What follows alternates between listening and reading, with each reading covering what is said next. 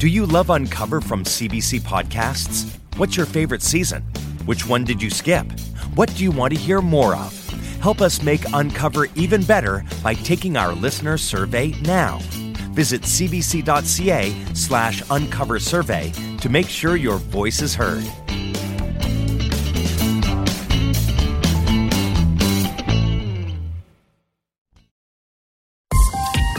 This is a CBC podcast. The following episode contains difficult subject matter, so please take care.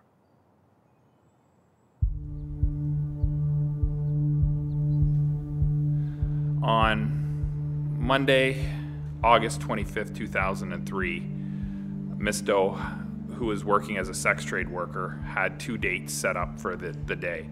She was living with a family member. At that time, she asked her family member to leave for a couple hours while she had her dates over.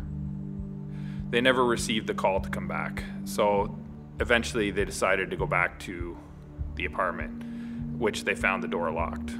So they called some more family members who also came down, and 3 family members entered the apartment and found Cassandra deceased in the bathtub with marks on her neck. It turns out, once the officers got there, that Cassandra was manually strangled to death during the day.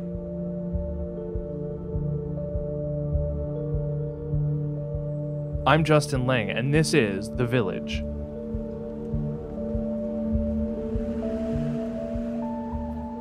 Cassandra Doe's murder has hung over the trans community in Toronto for almost 2 decades. When I first started looking into her death, I really didn't know whether the Toronto Police Service still cared about this case at all. I thought maybe the file on Cassandra's murder was like so many others, living in filing cabinets at police headquarters. Open, technically, but mostly forgotten. That was until I got a call back from Detective Sergeant Steve Smith from the cold case team. It's not just open, but being actively investigated. And he said they know someone who could help identify the killer. So in spring of 2021, I went to Toronto Police Headquarters to meet Smith and his colleague, Detective Barb Douglas. One thing that has always stuck out for me about Cassandra's murder is just how solvable it should be. The DNA you pulled from the scene, are you confident that is in fact, the killer? It was a sole source DNA, and we believe that initially, because her family member didn't receive a call between dates, that it was the first date where she was actually killed. So we believe that we have the offender's DNA. This DNA connected him to another attack on a different sex worker 6 years earlier, and that woman survived. It was considered a body house where there was a few different sex trade workers working out of this particular location. He ended up violently sexually assaulting her as well. Barb Douglas is assigned to that unsolved sexual assault. Steve Smith is assigned to Cassandra's murder. That makes them partners. He works in homicide, I work in sex crimes, and I deal with cold cases and sex crimes. And we've been working together, looking at each other's information because it's important, too, to see maybe that they might have something that we don't have. Douglas has remained in contact with the woman who was attacked in 1997. Recently, we had a chat just to say that we're still involved. She knows about the history, the connection with the 2 cases. She's a great witness for us because she is aware. She is looking at her surroundings and very aware that she's by herself in this home at the time, so had provided a statement with a lot of detail. She described as a male black, very large. The description was about 6'3", so he was large to her, very muscular, very strong, 230. It could have been a game of broken telephone, but a suggestion that he may have had some ties to the Caribbean or Jamaica. I saw at one point a name attached, a possible alias of Victor. Is that accurate? I know he had supplied that as a name. We've checked our databases. We still, to this day, check on a regular to see if there's anyone else that pops up with that sort of same similar background. There's a good physical description, a possible alias, DNA, some details about the assault, and there's something else. he was looking for an Asian woman. In 1997, the attacker requested a specific sex worker whom he appeared to know who was Asian, but she wasn't working that night. So he saw a different worker who was white and whom he would attack. Cassandra was also Asian. So was Leanne Pham, who was killed in her apartment just months after Cassandra. I can unequivocally say Leanne Pham is not related. We have a different person we're looking at in regards to that. In that one, there was working cameras. You said a minute ago that the door was locked when her family member arrived. I mean, what does that tell you? That is, it seems as though whoever killed her would have been able to lock the door from the outside. Yeah, we're guessing that they must have taken her key with them. We believe that this fella came prepared to either sexually assault and or murder these women. He came prepared to commit an offense. That's our belief. There would have, been a lot of outreach to the transgender community. Cassandra was, well connected to many folks through the 519 Community Center, but also just through the bars and cafes and Church Street. I'm wondering how much you learned from what the transgender community was offering. Cassandra had said that she'd been having some threats in regards to, a person in one of the bars, taking a portion of her money to set her up on dates, that sort of thing. And she was having a bit of an issue, so she moved to a different bar. Did that bring you anywhere? I mean, did you manage to identify who that person may have been? I mean, Yeah, the person she was fearful of was actually a female. Oh. We don't believe that there was a connection. It doesn't seem like someone was hired to go and deal with this at the time. But it was fully investigated at the time. She listed most of her ads in, iWeekly or Now Toronto. Ostensibly, there would have been some phone record. I mean, did you manage to pull some numbers? So the process at the time was that the date would come and call her from the speakerphone downstairs, and it would dial to her phone. So she was using a home phone at the time. So unfortunately, local calls weren't logged, unlike cell phones now where you'd have every single phone call, every single text, everything logged. But we did go through a huge amount of phone numbers, including a bad date book, including her date book. We went through every single phone number. That's actually how we came up. Recently, one of those phone numbers led detectives down a path.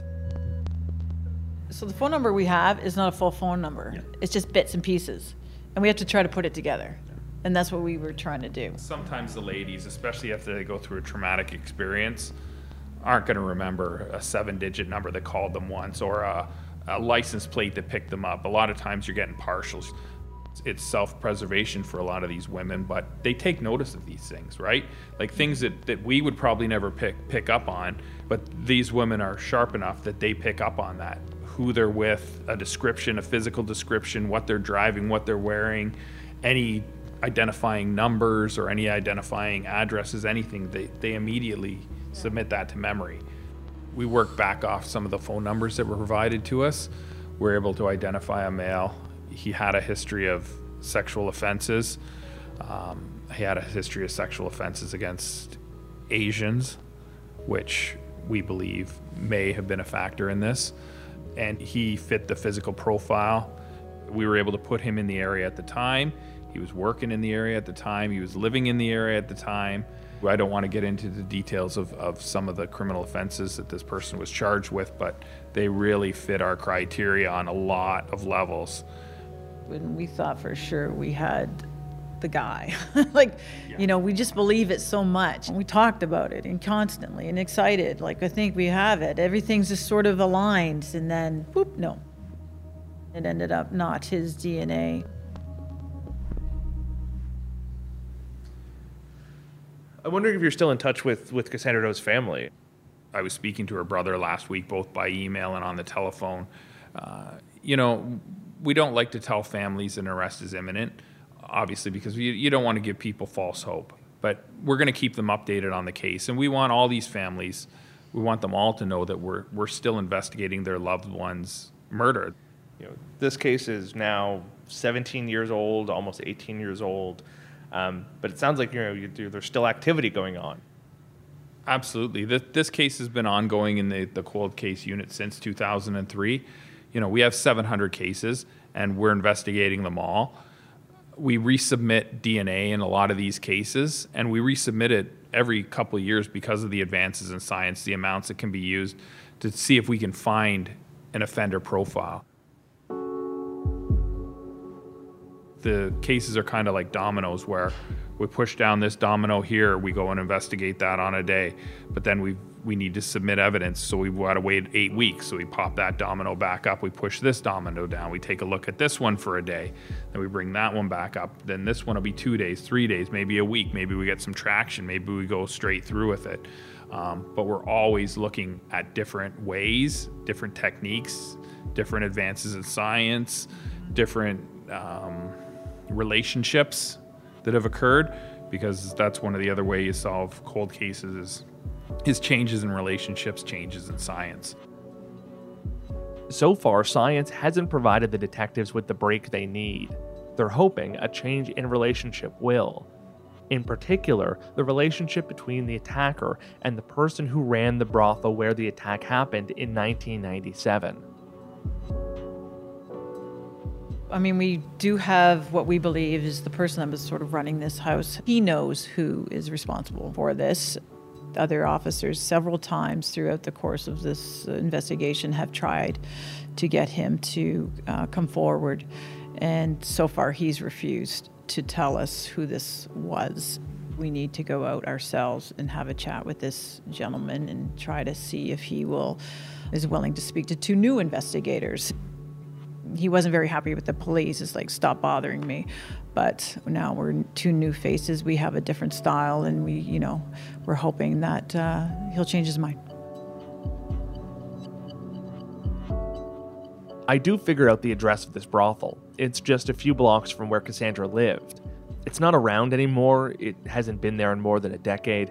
And unfortunately, I haven't been able to find anyone who worked there or knows who ran the place. Hopefully, the police have some more luck in cracking this guy, who could know the identity of Cassandra's killer. They were seen together, this potential suspect and this other witness. And to this day, he denies that. He denies that he has any knowledge of this person whatsoever. In 2003, it was still the reality for many sex workers that if you came forward, you couldn't guarantee you yourself wouldn't end up with the citation or a ticket or an arrest or potentially even jail time. Do you think that may have been a hindrance then and still be a hindrance now? This still kind of pervasive fear that even though the laws have changed somewhat, and I think the attitudes have changed a fair bit, this feeling that, why would I bring information to the cop? They're the one who wants to put me away. You're right. Things have evolved. We weren't maybe so good at investigating back in the day, but we've changed. Obviously, we keep continuing to hopefully grow and learn from different mistakes in the past. If you have a sex trade worker coming forward with a sexual assault, it's believable. And that's my take on that. And you do whatever you can, obviously, to help them solve that crime. Public trust is utmost importance in these days, and that goes for everybody in the community. It's not public trust as in certain communities feel safe. It's everybody across the board, regardless of what's going on in their life, and they need to understand that they can come forward and we're going to look after their needs. I hear this optimism and I want to share it, but I have a hard time getting there. Did you kill Marlene Johnson? I think you're one of the first people to have actually asked.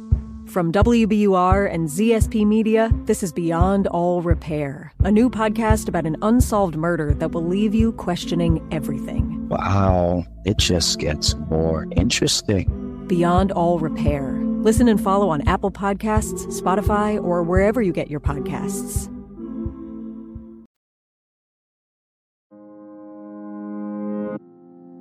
Canada's sex work laws made sex work more dangerous than it had to be. Those laws put Cassandra and the woman who was attacked in 1997 at risk. And the Toronto Police Service enforced those laws enthusiastically, aggressively. But there's something else.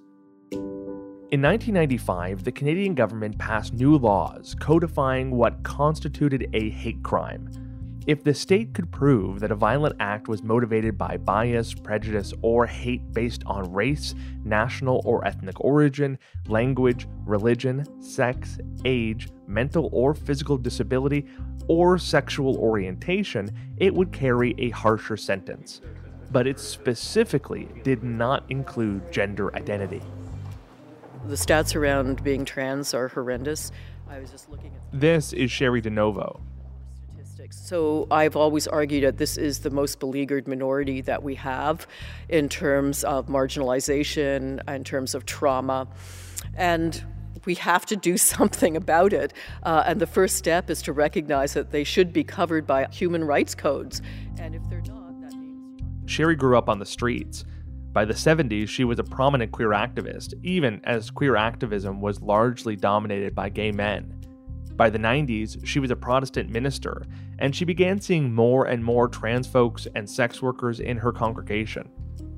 We had a number of trans folk in our evening service. Most were sex trade workers. Almost all were, if not underhoused, living rough or street involved and drug involved.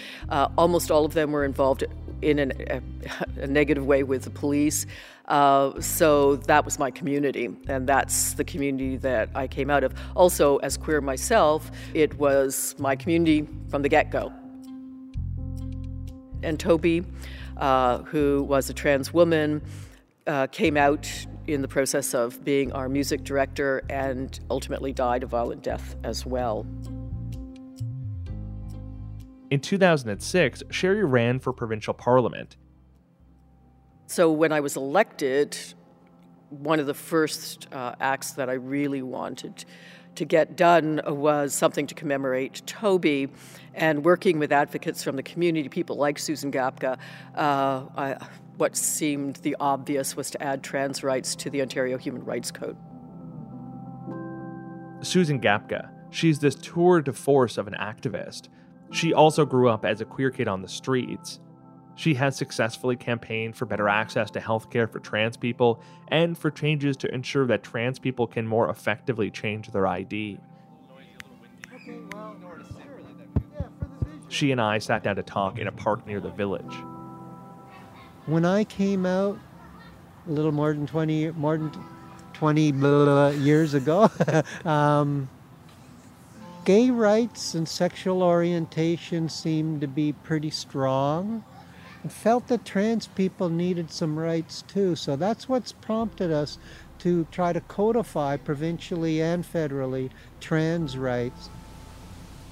It also would tell employers, landlords, and other facilities, programs and services, it is not only wrong to discriminate against trans people, it's now illegal. And so that sends a very clear message. In 2006, Sherry introduced a bill to amend Ontario's Human Rights Code. She called it Toby's Act. It expressly forbade discrimination against trans people in housing and employment. It would have given Cassandra a chance to fight back against the owner of that nursing home who had fired her for being trans. But Sherry's bill went nowhere. She reintroduced it in 2009, it went nowhere. She reintroduced it in 2010, and it went nowhere. When I first tabled that bill, people thought it was insane. They treated trans folk as crazy people that they didn't want to listen to.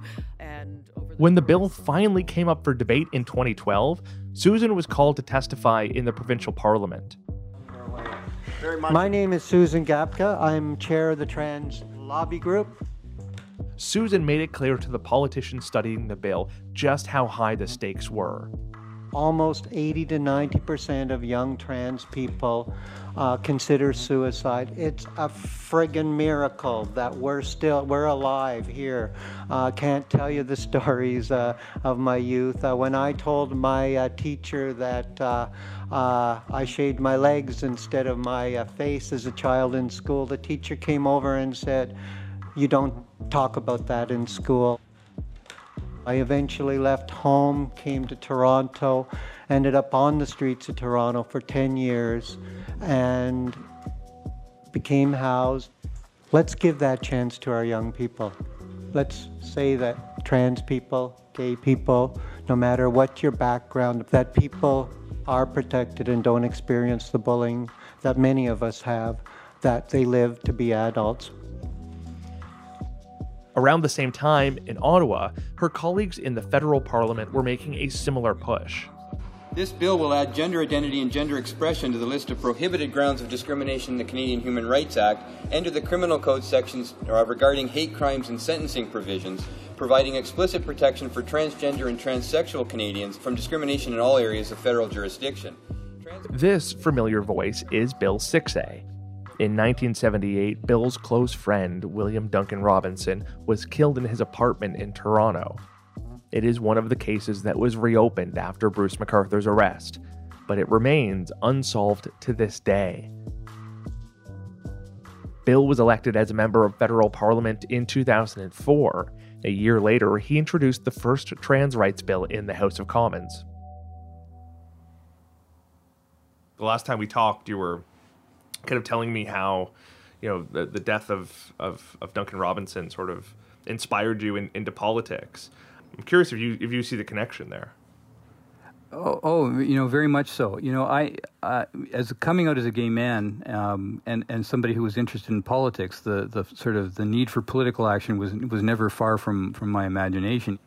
I think I knew of the stories of trans folks at Stonewall, and knew that sort of this community had shown leadership in the fight for gay rights, and that folks in the gay community owed a debt, in a sense, to members of the trans community for the work that they did, for the how upfront they were about our struggle, and for really teaching us how to fight in lots of ways. I mean, those stories.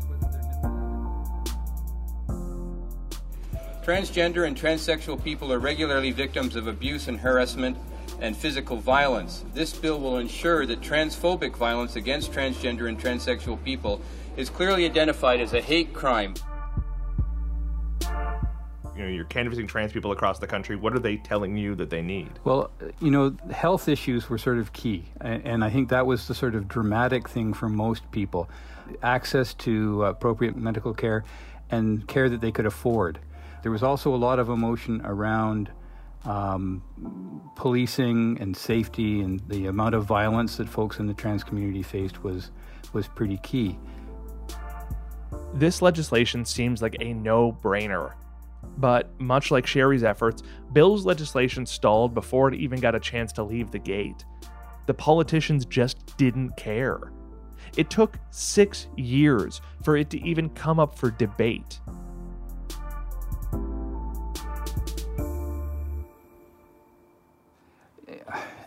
I remember one MP struggling that he wanted to support the bill because he thought it was the right thing to do, but he didn't think his riding would understand. And he also said, and his kids would be very angry with him if he voted against it. And he was struggling on a very personal level with that.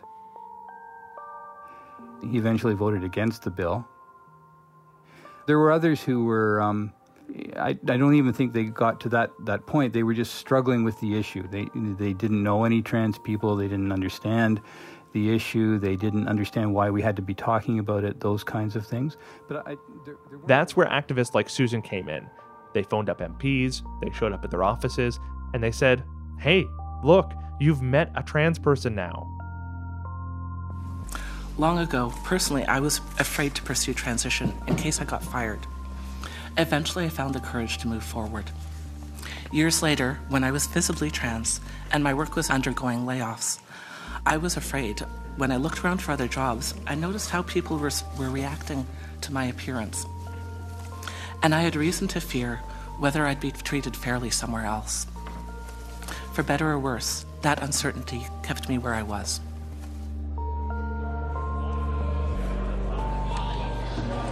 Yeas pour 143, 143. Nays contre 135, 135.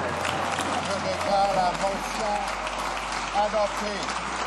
Reading of this bill, troisième lecture de ce projet de loi. By a narrow margin, the House of Commons voted, in 2011, to enshrine some of the world's most ambitious and far-reaching protections for trans people. This was huge. There was only one problem. The issues I have is that many elements of society are separated based on sex and not on gender. The Senate. The unelected upper chamber of Canada's Parliament still had to pass the bill, and there were an ornery few who just did not want to. Senators like Don Plett. Shelters, change rooms, bathrooms, even sports teams. They were not separated based on internal feelings, but on sex, on physiological and anatomical differences. From the outset, Senator Plett and a few others led a crusade against the bill, one that was transphobic, conspiratorial, and not based on any available evidence. When you say that this 0.3% of society that is trans, how their rights can trump the rights of my 5-year-old granddaughter walking into a change room, a biological male walking into a bathroom. So how can this 0.3% of society trump the rights of my grandchildren, my granddaughters?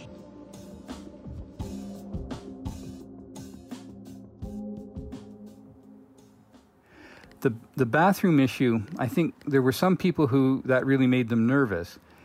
I think it was based in a misunderstanding of gender identity. You know, they didn't have any hard evidence to show that this was, in fact, an issue. The reality was that the people who were in danger in washrooms were trans people.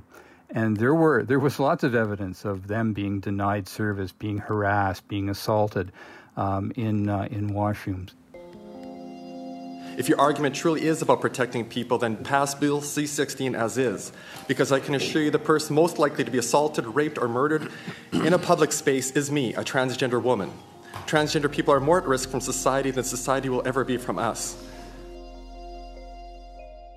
TransPulse, a research project, found that as of the mid-2000s, more than 1 in 10 trans people in Ontario said they had been fired for being trans. 1 in 5 reported being physically or sexually assaulted for being trans, and more than a third considered suicide. And here were Canada's elected and unelected representatives making excuses for why they didn't deserve protection. In Ontario, Sherry DeNovo heard the same nonsense. It was even being pushed in the newspapers. The urban myth, and it is an urban myth, that was promulgated by many mainstream press outlets was that, of course, that if this bill passed and others like it, like if we started to take trans rights seriously, that that would mean that men dressed as women would attack women in washrooms. And far from Senator Plett's fear-mongering, witnesses testified how it could help make public spaces safer for trans people. I know the topic of bathrooms has been talked about a lot here. However, when we focus on the discomfort of non-trans people, we rarely hear that 2/3 of trans people avoid public spaces like bathrooms for fear of harassment or violence. Can you imagine being afraid to drink some water in case you were somewhere where it wasn't safe to use a washroom? Or can you imagine needing to see a doctor because of having to hold it? As a trans person, I'm grieved and outraged by this. As a healthcare administrator, I think it's very sad to be spending healthcare dollars on problems caused by discrimination, problems that are totally avoidable. That's the kind of mythology that I heard around gay teachers back in the day and lesbian, Girl Scout leaders back in the day. I mean, this is the kind of queer phobia, if I can say that was so I was so used to, and that others like me from the community were so used to, that it wasn't hard to see it for what it was, simply hatred under a different guise. Let's be frank, these pieces of legislation were never going to fix discrimination or prevent every single hate crime. They may not have, at least in the short term, made a big difference in many trans people's day-to-day lives. Just like adding sexual orientation as a protected class under the law in 1996 didn't solve homophobia. But what these pieces of legislation aimed to do was to provide some really basic protections and to say something really important. I wanted trans people to know that one of the values of our society was that they were explicitly protected and that their rights were explicitly regarded positively by Canadian society. And the way you do that is by saying the words in this legislation. And they would help pull down a few of those barriers that made trans lives even more difficult. Getting that covered by the Ontario Human Rights Code opened up huge doors because all of a sudden, it was about identity, it was about healthcare, it was about covering trans surgeries of various sorts. It was about prison treatment. It was about how trans folk are treated in schools and what washrooms you have as institutions. I always said after that if the government had realized what this bill would open up, they never would have gone for it. But they did, thank you, Jesus, they did. It took until 2012 for Sherry's bill to finally become law. With activists like Susan, she got support from all three parties in the legislature. So what we are doing here today, ladies and gentlemen, is the first step towards saving lives. That's what we're doing. I'm proud to announce that tomorrow, on the International Day Against Homophobia and Transphobia, we will be tabling a bill in the House of Commons to ensure the full protection of transgender people.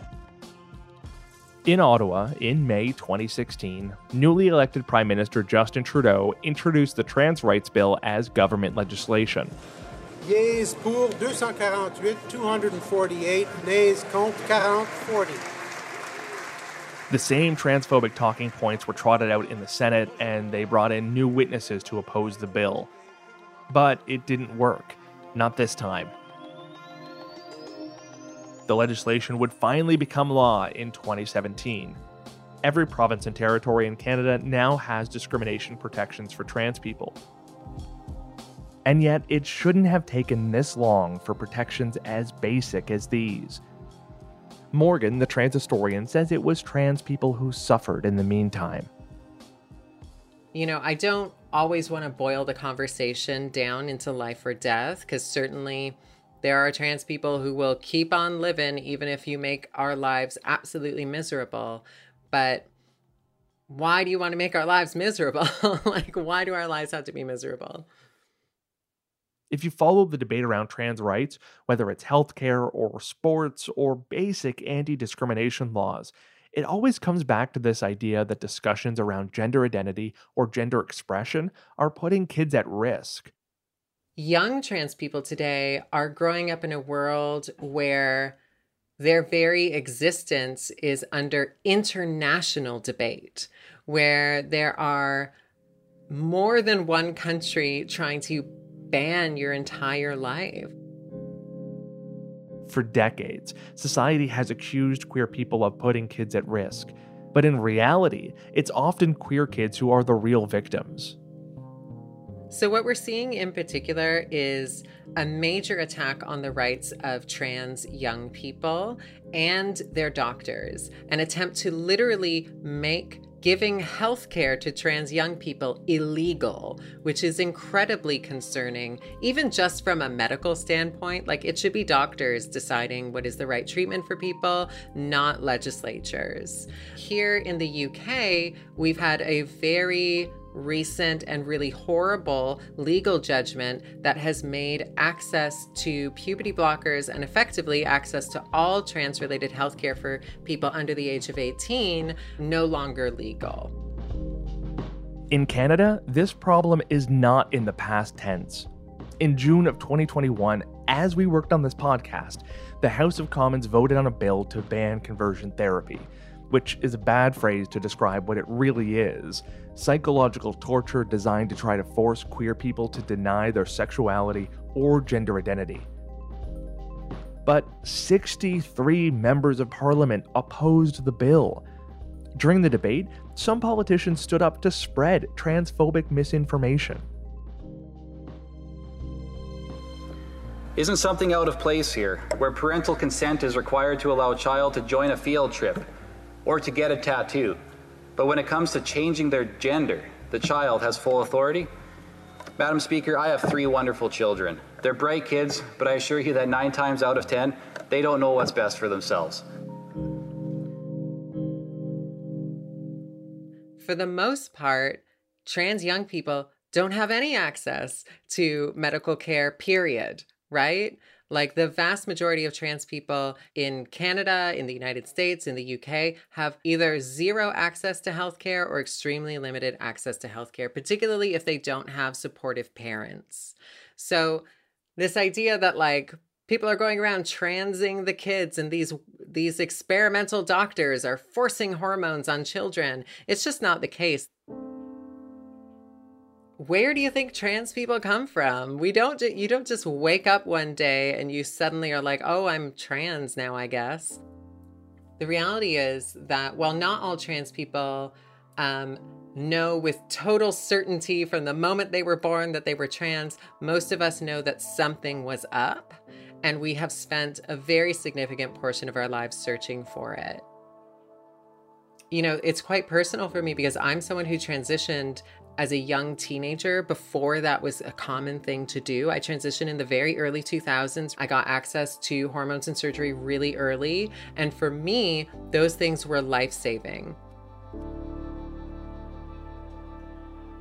There is a concerted effort by politicians to put back up the barriers that trans people have just succeeded in tearing down.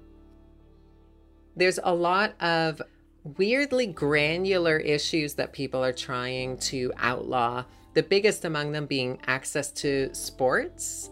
So you can imagine if you're 13, 14 years old, you're just understanding yourself as trans. Okay, you could have a life, you could have friends, you could have a family, but you're still going to be locked out of sports. You're going to be locked out of potentially bathrooms. You're going to be locked out of public life.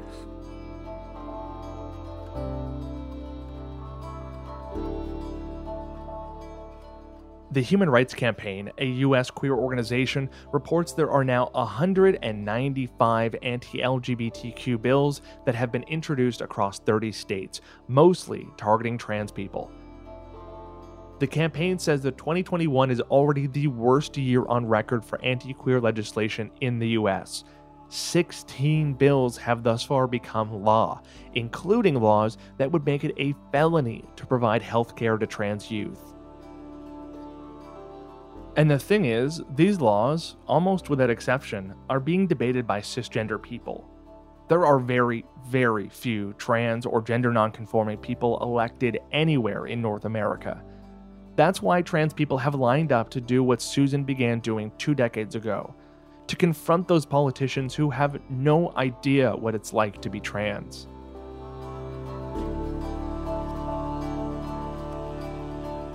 I can't describe to you the pain a transgender person goes through having to live in the wrong body.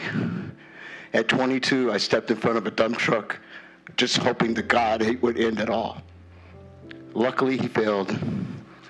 So at the age of 55, I came out. God made me the way I am so that I can understand and help and mentor these kids, because I don't want any of them to ever go through what I did. After today, we will no longer be silenced. I'll point my finger at you and call this what it truly is. It is propaganda, fear-mongering, and oppression. This bill will cause human beings, trans beings, children's death. I can promise you that if a supportive process had been the norm when I was a child instead of this outdated rhetoric, the scars of attempted suicide will not adorn my body to this day. The options for trans-affirming healthcare should principally always be left to the people themselves and not legislators. What do we want? Justice! When do we want it? Now!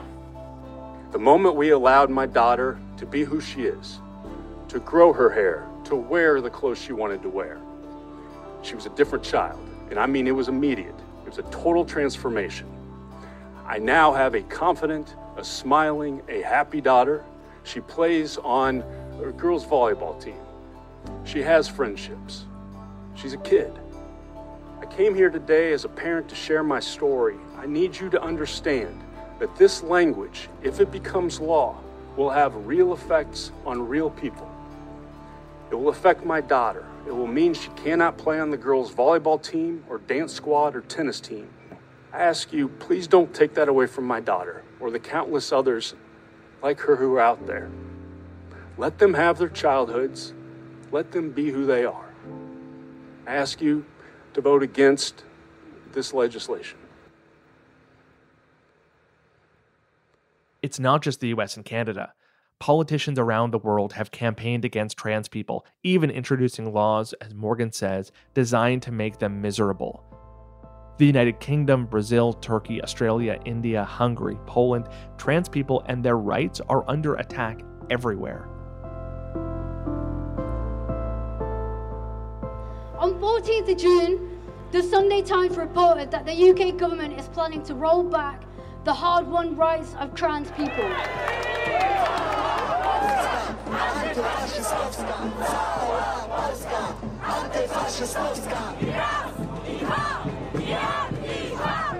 How dare you sit there and try to oversee the rolling back of our rights, rolling them back by decades, trying to attack the most vulnerable people in our society, transgender young people who've already got it tough enough.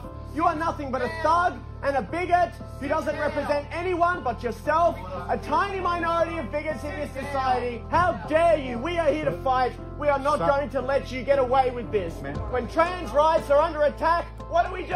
Stand up, fight back. Trans rights are under attack. What do we do?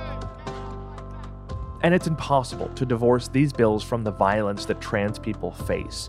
The Human Rights Campaign says 44 trans people were murdered in America in 2020, the worst year on record. We don't know how many trans people were killed in Canada, even as the victims of hate crimes, because Canada still does not report that data. I also hope Congress will get to my desk the Equality Act to protect LGBTQ Americans. For all transgender Americans watching at home, especially young people, you're so brave. I want you to know your president has your back.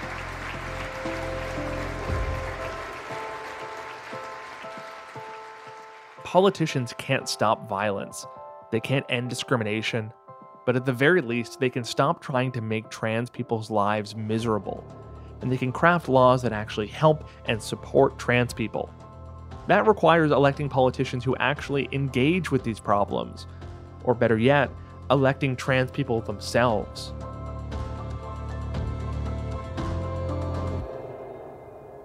In the meantime, the job falls to people like Susan Gapka. What I'm very proud of is to get politicians, elected politicians, to change legislation took a lot of education, a lot of putting the human face on, saying we're your neighbors, we're human. Now I think the result of it being passed in provincial jurisdictions and now federally, it's a clear message both in Canada and globally that we are loved, we are protected, we are included in Canadian and Ontario society. And I think that's really important to message for Canada and an important message for young people like myself struggling. Where do I fit in? Where do I belong? And it sends a message that I do belong.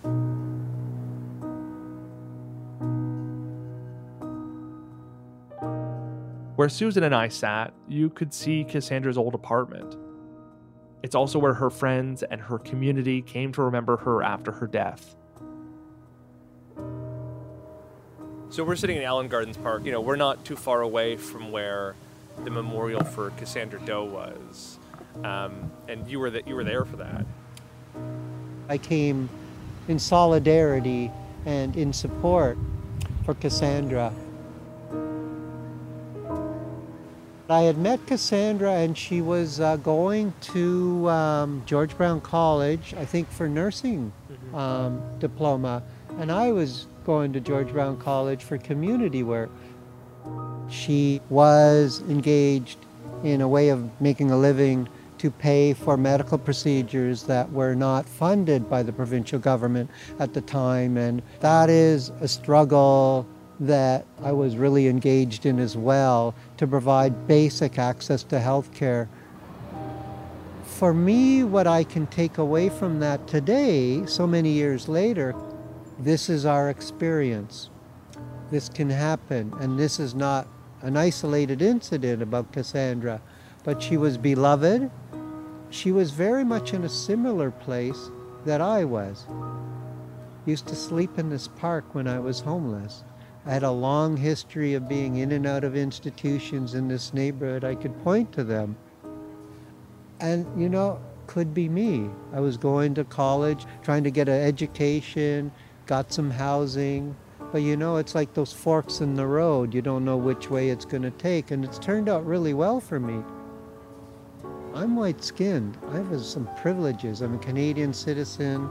I have good grasp of English language and ability, so I need to be mindful of that. And this is things that I didn't really fully grasp when I was just focusing on my own everyday experience. I'm actually grateful you're asking me about this, because it helps me reflect on the journey and path that we all take. I grew up feeling really ashamed and guilty of who I was. It's an enormous, mental health struggle. And especially when everywhere you go, the door is slammed shut in your face. So I think in things like Cassandra Doe or other people, and we'll go with Laura Wells, who used the service just down the street here, who ends up in a ravine camping out because there's no place to go. The circumstances that put people in these situations are those barriers to access to social determinants of health, housing, social supports. But now society doesn't look down on us the same way they used to. Some people will never change. That's for everything. But we got to end the violence.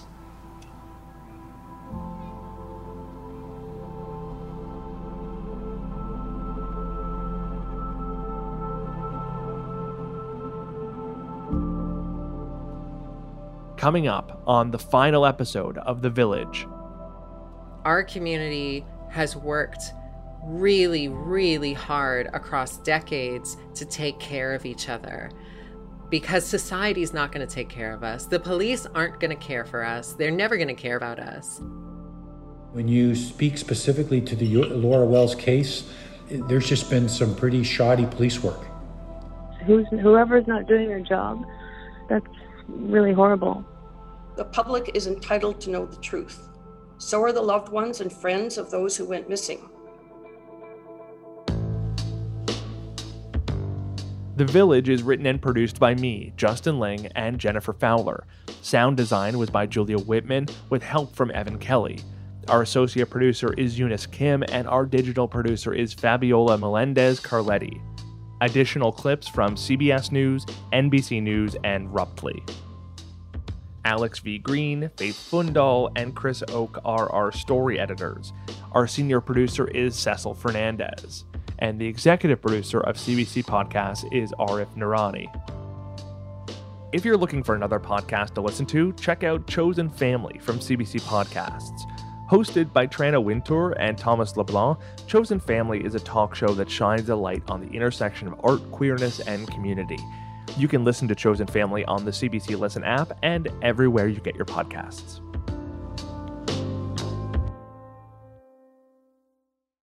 For more CBC podcasts, go to cbc.ca/podcasts.